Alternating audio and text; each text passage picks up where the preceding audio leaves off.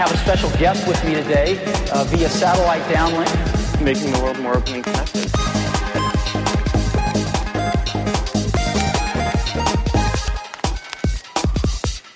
Welcome to the Today in Tech History podcast, where you learn about a few tech-related events that occurred today, October 20th, from history. On this day in 1922, 6 telecom companies joined to found the British Broadcasting Company in order to provide radio broadcasts in Britain. The private company was later replaced by the non-commercial British Broadcasting Corporation in 1927.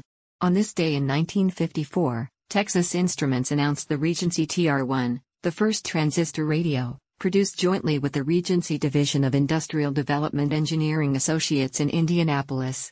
Executive Vice President Pat Haggerty hoped the product would show what transistors could do and spur demand. On this day in 1985, Nintendo introduced the Nintendo Entertainment System, aka the NES, at Fauschwarz in New York. A little game called Super Mario Bros. Was introduced on the same day. The NES was the North American version of the Famicom sold in Japan.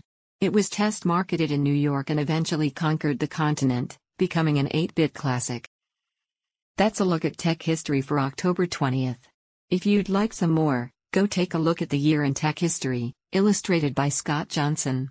You can find it at tommerrittbooks.com. Help support the show by reviewing us on iTunes or your favorite podcatcher. Thanks, and tune in tomorrow for an all-new episode of Today in Tech History.